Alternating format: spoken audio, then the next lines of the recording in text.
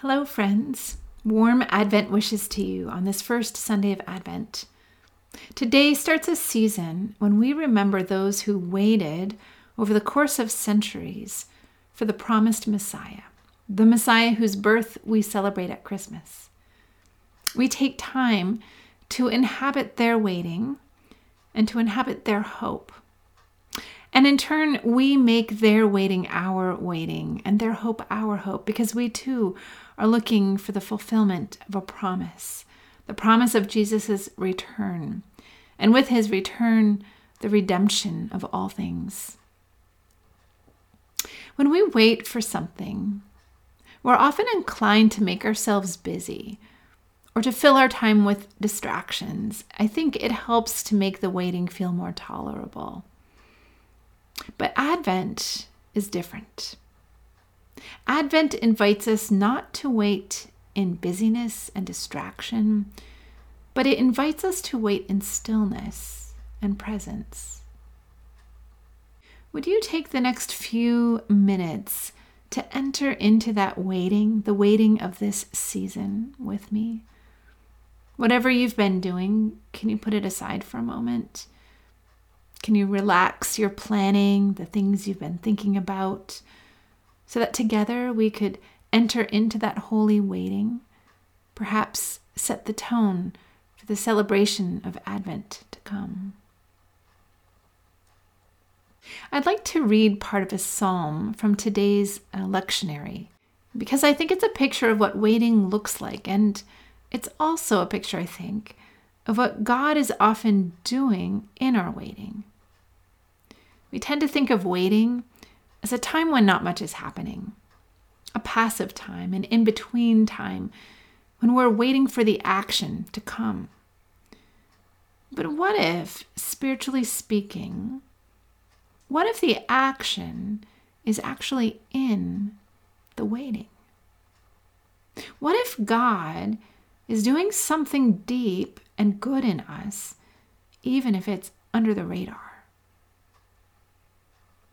Listen to these words from Psalm 25. What is the psalmist longing for? In the silence that follows this reading, I invite you to ponder that question. What is the psalmist longing for? And how might God be at work in his waiting? What good could be coming out of the psalmist's waiting? Psalm 25, verses 1 through 5. I will lift up my soul to you, Lord. I trust in you, my God. Do not let me be ashamed. Do not let my enemies triumph over me. Indeed, no one who waits on you will be ashamed. But those who offend for no reason will be put to shame. Cause me to understand your ways, Lord. Teach me your paths. Guide me in your truth and teach me. For you are the God who delivers me. All day long I have waited for you.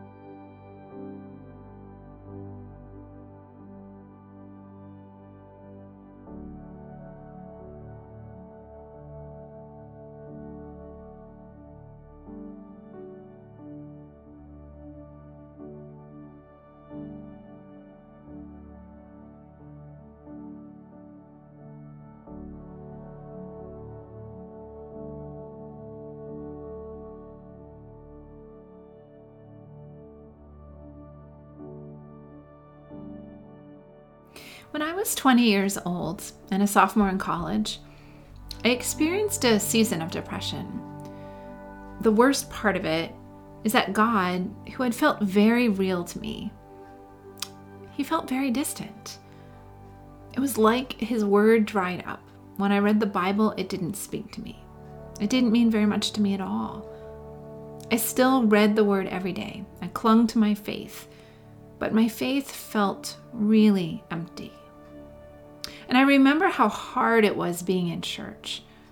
Everyone around me seemed to be experiencing God's nearness, his blessing. I felt like I was left out.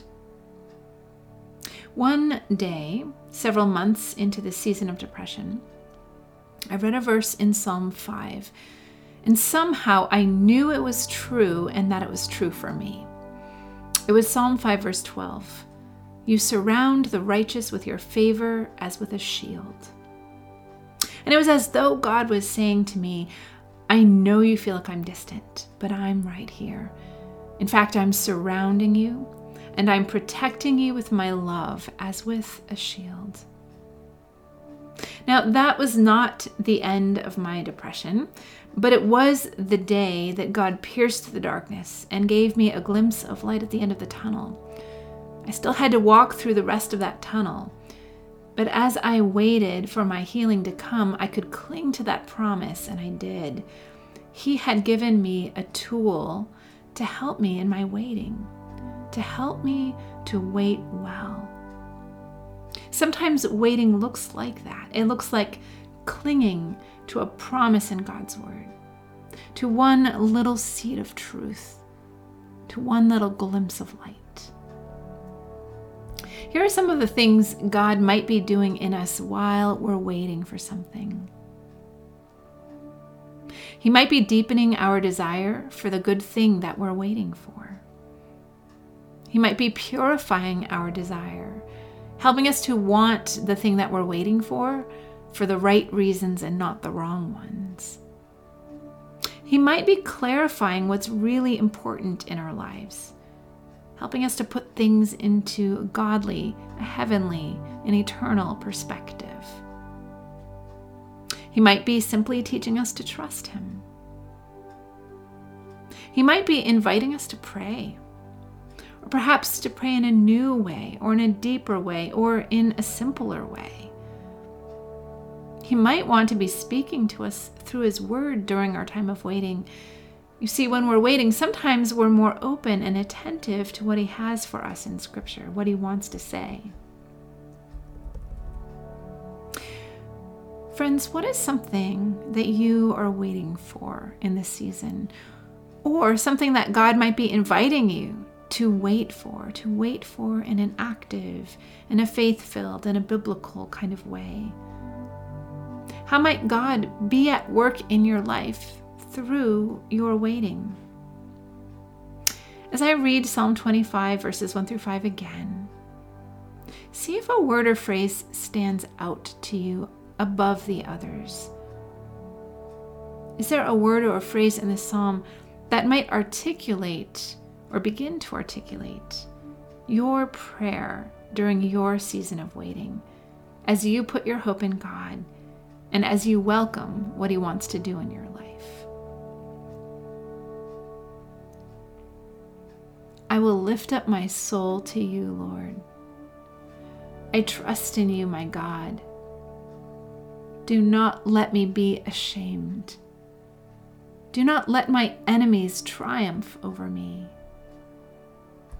Indeed, no one who waits on you will be ashamed, but those who offend for no reason will be put to shame. Cause me to understand your ways, Lord. Teach me your paths.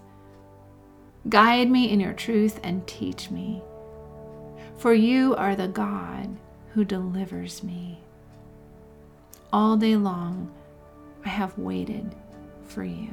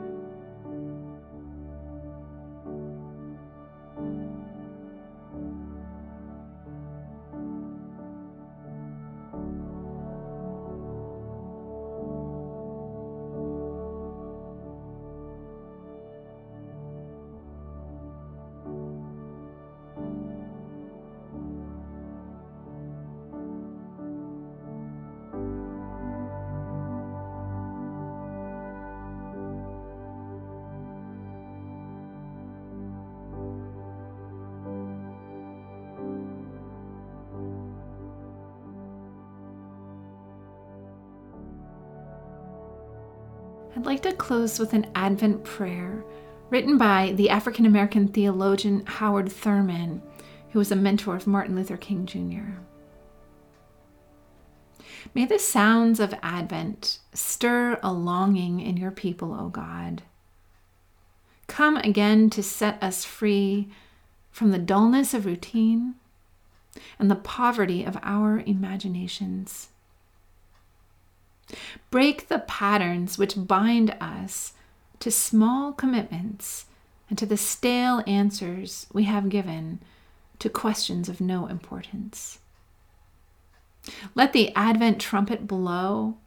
Let the walls of our defenses crumble and make a place in our lives for the freshness of your love, well lived in the Spirit and still given to all who know their need and dare receive it. Amen.